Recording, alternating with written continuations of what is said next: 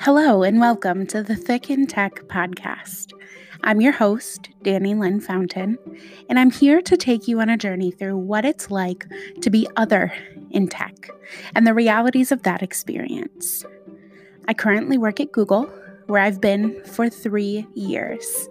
I've learned a lot about what it's like to be plus size and on a budget in the world of young millionaire tech bros. If I'm being honest, it's a lot like being sober in a frat house. Before Google, I was an entrepreneur, and I started at Google with $150,000 in debt that I've been working on getting rid of over the past few months.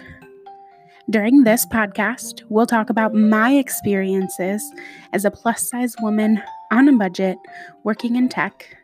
We'll also talk about the experiences of others in tech and what that's been like, and offer up some real strategies and ideas for managing up, whether that's to your manager, to your peers, or to anyone that you have to explain why your other is valid.